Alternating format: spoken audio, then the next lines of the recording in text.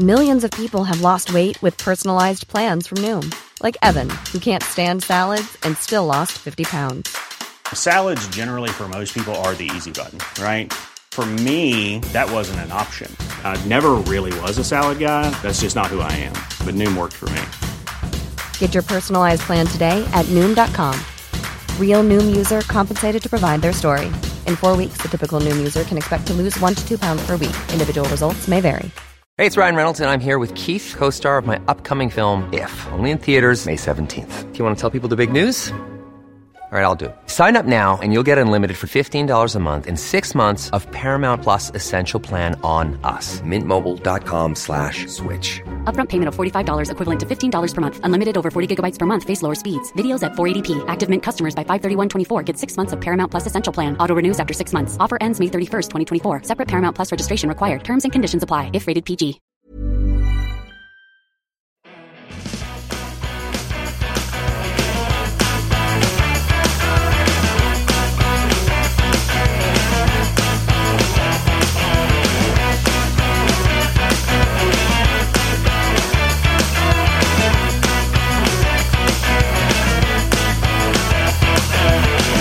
Hello, everyone, and welcome to Kilowatt. My name is Bodie, and I am your host. And let me turn up the volume on my headphones a little bit because I can't really hear myself. There we go. Hello. Hey, guess what today is? Today is the last time I have to do an earnings call this week, or this quarter, which I'm pretty excited about. I bit off a little bit more than I could chew by doing, I don't know how many earnings calls we've done to this point, but honestly, I bit off more than I could chew. I should have just picked 3 or 4.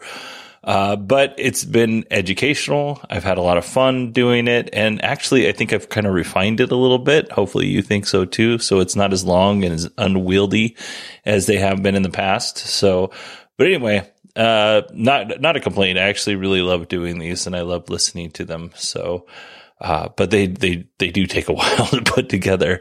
So I'm looking forward to that. Today, which is on Monday, November 28th, I was on the Daily Tech News Show and I talked about electric vehicles and first responders. It was a lot of fun. They were very kind and welcoming over there. So I really appreciate their hospitality. I'll put a link in the show notes if you want to check it out. All right. I have a few more announcements, but I'm going to save those for the end of the show. We're going to jump right into RJ Scaringe, the CEO and founder of Rivian. We're going to jump right into his opening remarks. And I should say that I did a little bit of editing on these, but not too much. His opening remarks are actually quite short. So let's go ahead and jump in. The third quarter was another record for the Rivian team. We produced over 7,300 vehicles across the R1T, R1S, and EDV product lines. Our key focus remains ramping our Normal facility to achieve the targeted annual capacity. As part of this progress, we reached a key milestone recently as our second manufacturing shift started producing vehicles. It takes extraordinary coordination to ramp a highly vertically integrated facility of this size, and I'm grateful for all the hard work that's gone into it. We continue to see strong demand for our products. As of November 7th, we had over 114,000 net pre-orders and reservations for our R1 vehicles. As a reminder, these orders are from the United States and Canada only and are net of deliveries and cancellations. The third quarter was also important for our commercial business. In early September, we announced the signing of an MOU with Mercedes-Benz for a strategic partnership for commercial electric vans in Europe, the world's largest van market. We continue to deliver EDVs to Amazon and expand our FleetOS offering. Amazon has delivered over 5 million packages with the EDVs and is now making deliveries in over 100 cities. Every 2 weeks, I spend a few days driving the EDV as my daily driver. It's a great way for me to personally experience what the drivers of these vans actually experience. You know, everything from the seating position to the unique pocket door to the overall vehicle dynamics. It's a really exciting package. And at stoplights or parking lots, the enthusiasm I get to see firsthand from folks that are seeing it for the first time or asking questions about it, it's really exciting, and we're happy to be able to help raise the bar for electrifying logistics.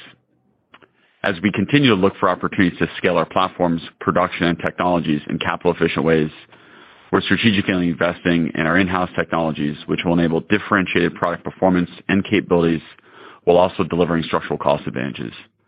Our in-house software capabilities allow us to be agile and provide customers with an improved experience. On the hardware side, we're excited to ramp production of our fully in-house drive unit. The Enduro production lines are coming to life now. It's great to see not only the vertically integrated motor, but also the design of our manufacturing lines. In early 2023, we plan to introduce the Enduro motor and our first LFP battery pack into the commercial van line in Normal. These changes will enable optimized performance at a significantly lower cost.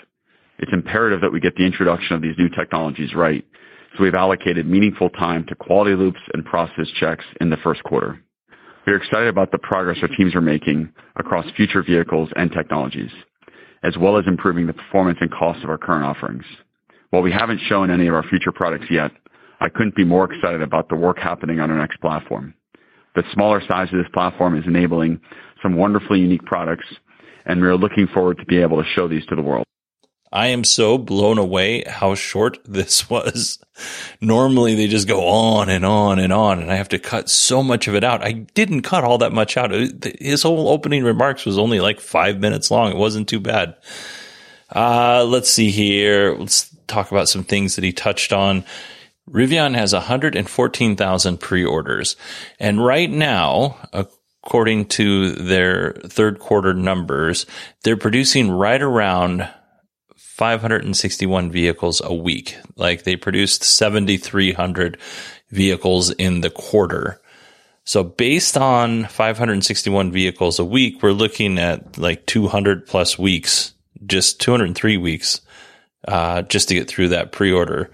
Now, it's not going to take that long because they're going to ramp up production. They're going to get faster and they're going to build more, and they'll clear the queue out in maybe not a reasonable amount of time, but faster than 203 weeks. Next thing he touched on was the Mercedes Commercial Electric MOU. An MOU is a memorandum of understanding. It's kind of a verbal agreement plus. It doesn't mean that either company has to do anything. This just means they're kind of in talks and they're both acting in good faith. And of course, I'm not a lawyer. That's just how I understand it. I am looking forward to seeing the smaller and more affordable line of the R12. Unfortunately, we're not going to get that till 2026, and we'll hear about that later. For now, let's hear from Claire McDonough, Rivian's CFO. During the third quarter, we produced over 7,300 vehicles and delivered nearly 6,600 vehicles, which was the primary driver of the $536 million of revenue we generated. We recorded negative gross profit of $917 million in the third quarter. We continue to be impacted by the high fixed cost structure associated with running high volume production lines at low volumes while we ramp. In addition, similar to prior quarters, gross profit for the quarter was also impacted by the inflation of our raw materials as well as supply chain challenges, which caused the need for expedited shipping.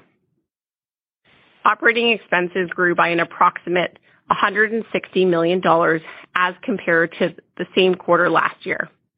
The primary driver of this increase is stock-based compensation expense, which we did not recognize prior to our November 2021 IPO.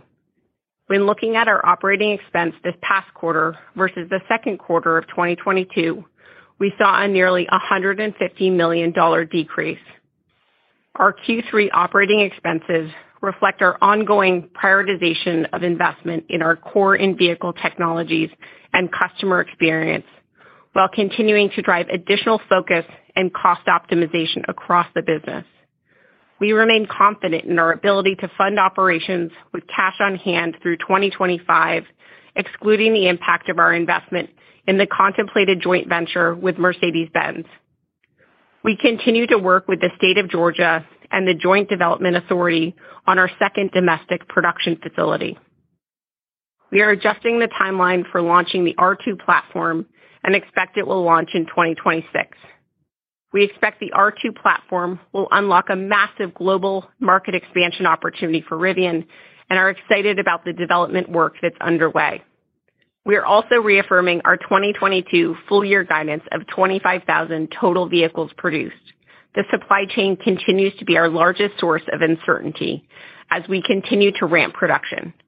we've experienced 5 days of production downtime in October and November due to a lack of supply of a key component, which limited our quarter-to-date production.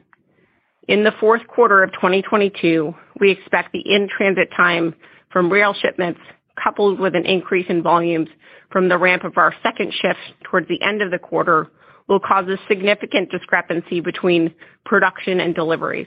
Man, I will be happy when supply chain issues are no longer an issue. Holy cow. I don't have much more to say on that. Again, this was an edited clip, but she didn't talk for all that long. It was actually quite a manageable opening remarks. So thank you, Claire. I really appreciate that. Let's go ahead and jump into our analyst questions. Our first question is about Rivion's MOU with Mercedes. Let's go ahead and listen in. On the Mercedes JV, I just wonder if you give us an update there. I mean, I think a skeptic could say, hey, listen, you would have been able to enter and be successful in the European market ultimately on your own over time, just given your product. But an optimist might say, hey, listen, that opens up that market that much faster and provides, more robust growth, sooner. You're just curious if you can kind of maybe, couch the direction there on optimist versus skeptic and any other updates you might be able to give us there. Sure, John. Mercedes is, in terms of a partner and someone to be looking at, how do we accelerate electrification, faster. There's very much aligned mentality around the need to electrify, aligned mentality on how we think about products and the position of products and the execution of products. So it's a relationship and a partnership that we're working towards that we think can allow both sides to accomplish more together. Ultimately, as we think about this and as we look at this market, it is a important and large space for the commercial van space in Europe, and we felt Mercedes was a great partner to be looking at this with.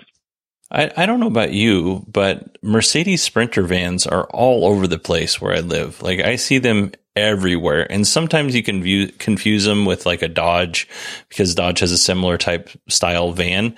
But there's a lot of them here, and it makes sense for Rivian and Mercedes to partner together. I don't know what that actually looks like in terms of how that partnership plays out, what role each one plays. I would imagine that Rivian would supply the the underpinnings of the EV, but who knows? Maybe they just build something altogether new. The thing that excites me about this is my father-in-law has one of those Sprinter van style RVs. He's a single guy. He travels a lot in his vehicle, but one of the things that kind of holds him back from traveling more is the cost of gas. It's not a diesel. His is a gas powered one, and gas is very expensive, and he's retired. He's on a fixed budget. An electric RV might allow someone like him to travel more. Of course, the RV itself is going to cost more, which would put it out of other people's price ranges. I don't know. I can think of one good thing and one bad thing about this deal.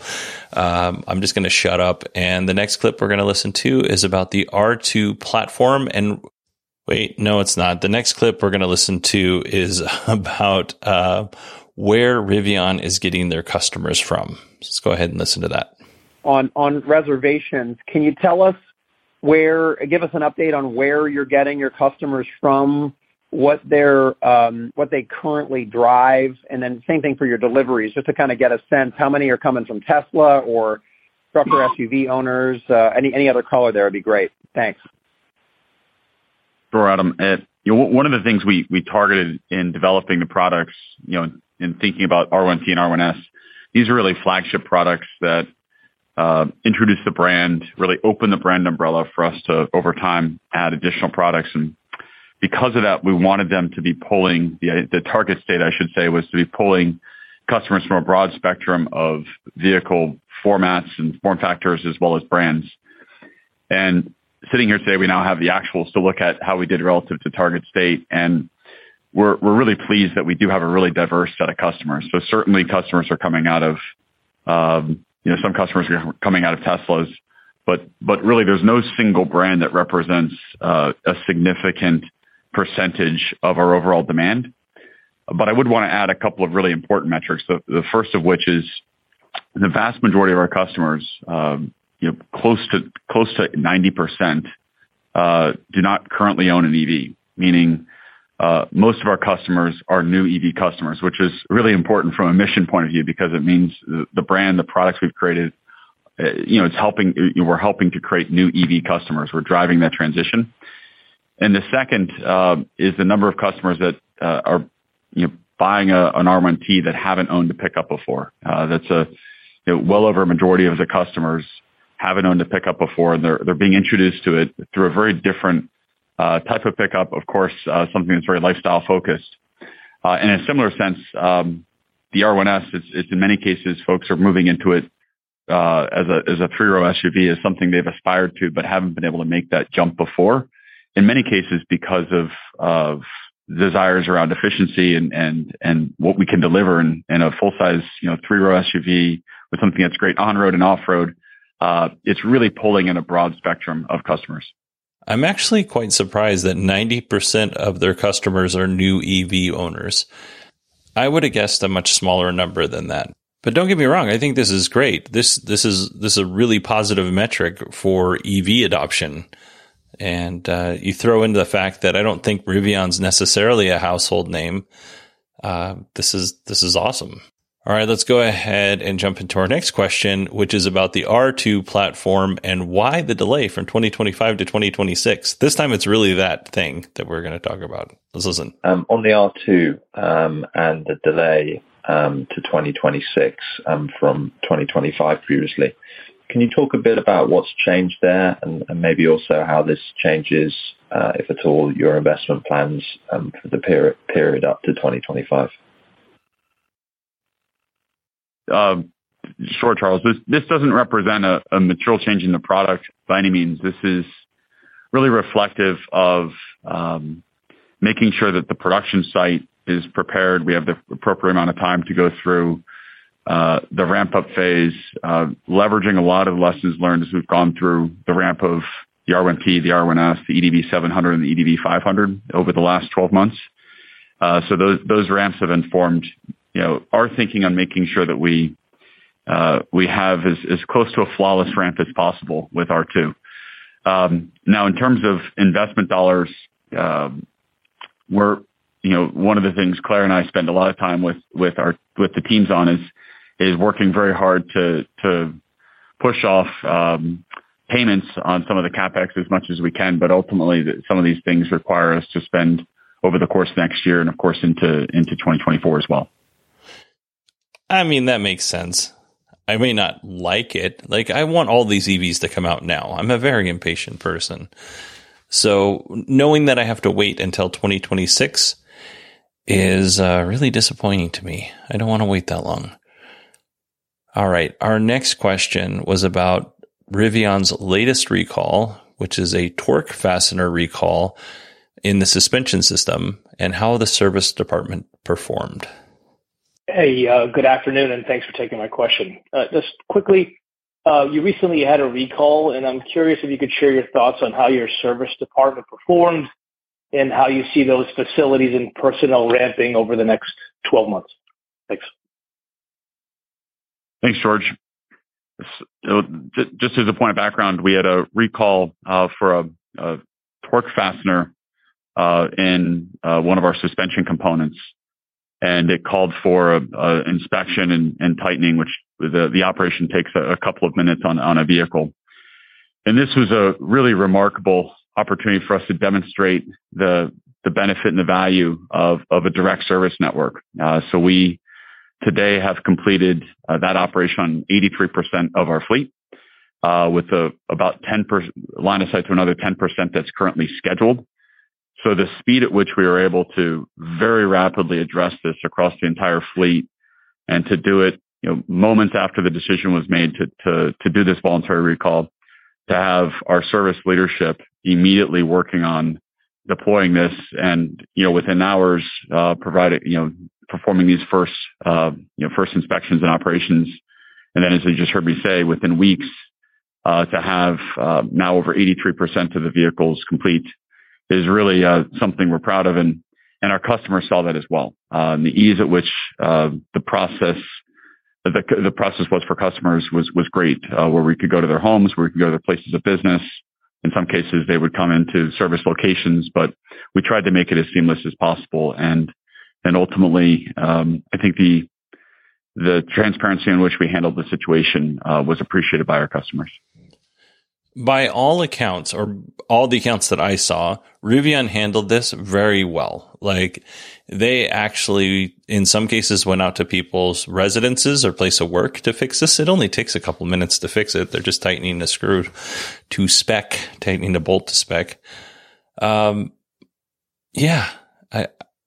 think as a test of a service department, I think it's a pretty low bar to succeed. I mean, I'm glad they succeeded, but if you think about it, there's not very many Rivians out there in the world right now. And this is a simple fix. There's nothing complicated about it. I would expect them to knock this out of the park. If they didn't, I'd be really concerned. So dealing with tens of thousands of cars is not the same thing. And I don't even think there's tens of thousands out there, but that's not the same thing as dealing with millions of cars. Totally different scenario. But I don't want to diminish what they've done, because they really could have fluffed it and messed it all up, and they didn't. So, by the way, this is going to be a future show topic, thanks to listener Darwin. Darwin, just so you know, I haven't forgot about you. I just haven't done a very good job of communicating. And with that, we come to our last analyst question, which is all about the Inflation Reduction Act and LFP benefits long term. That's lithium iron phosphate benefits for Rivian vehicles long term. IRA was pretty new after when you were last reported. Just trying to get your latest thoughts. You mentioned LFP, and that's sort of hitting early next year. There's a little uncertainty around how that might impact LFP, since so much is sort of from Chinese suppliers, and the rules are pretty tough there. Do you still think LFP makes sense longer term? And also on the commercial credit side, I mean, how does that work with some of your customers? Are they going to capture most of the credit benefit, or are you able to kind of get some of that back to your margin? With regards to LFP, this is a cell, just to speak to it broadly, as a chemistry, it works really well in vehicles that require high cycle life. So vehicles that see lots of charge-discharge cycles relative to a high nickel cell. And so commercial applications are really a perfect application from a cycle life point of view. Further, the lower volumetric energy density associated with an LFP cell fits nicely into a vehicle that's physically large, because you have the space to fit the pack to achieve enough energy storage, but to do it in a slightly larger space. So we're quite bullish on LFP. And interestingly, with regards to IRA, there's not as stringent of requirements for commercial applications of source of cell. And so this is really important. So the $7,500 credit for low GVW commercial vehicles, low gross vehicle weight commercial vehicles, stands regardless of source of cell.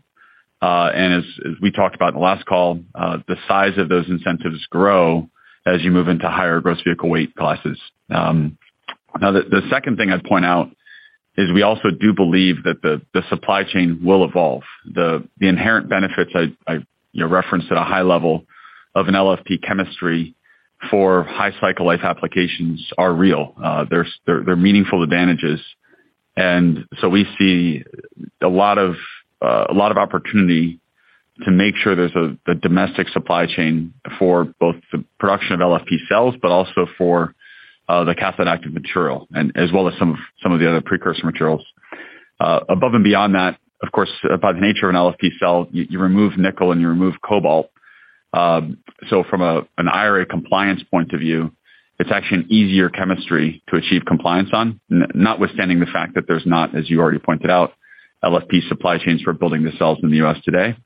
But certainly from a raw material supply point of view, it is an easier cell long-term to maintain that compliance.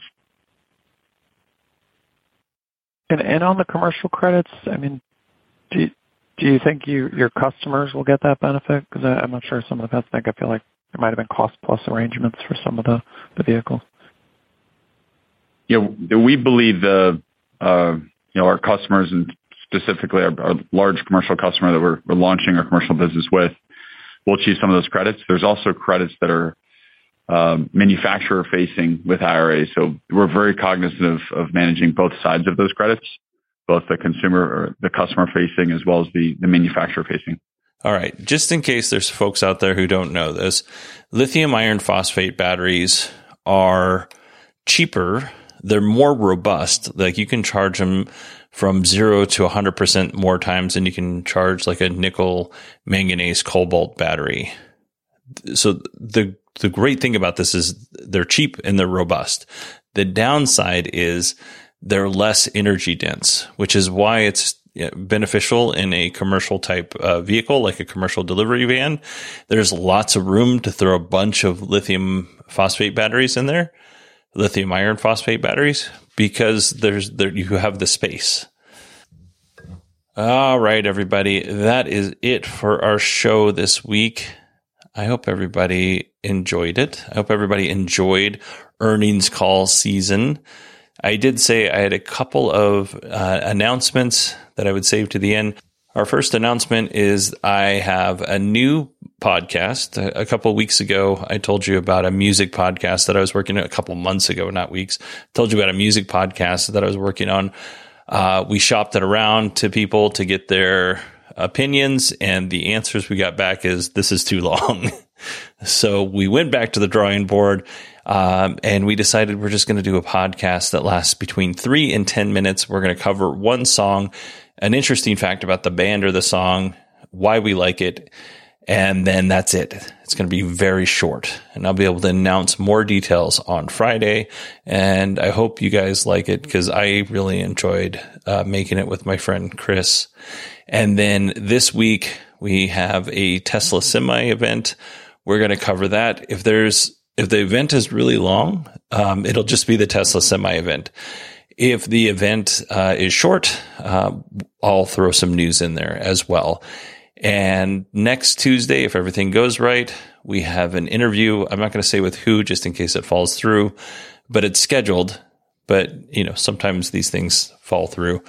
But we have an interview with the CEO of a company, and I'm very excited. All right. I've done about 7 podcasts in the last 4 days. My voice is fried. So I'm going to end this here. I hope you all had a wonderful week, and I will talk to you on Friday.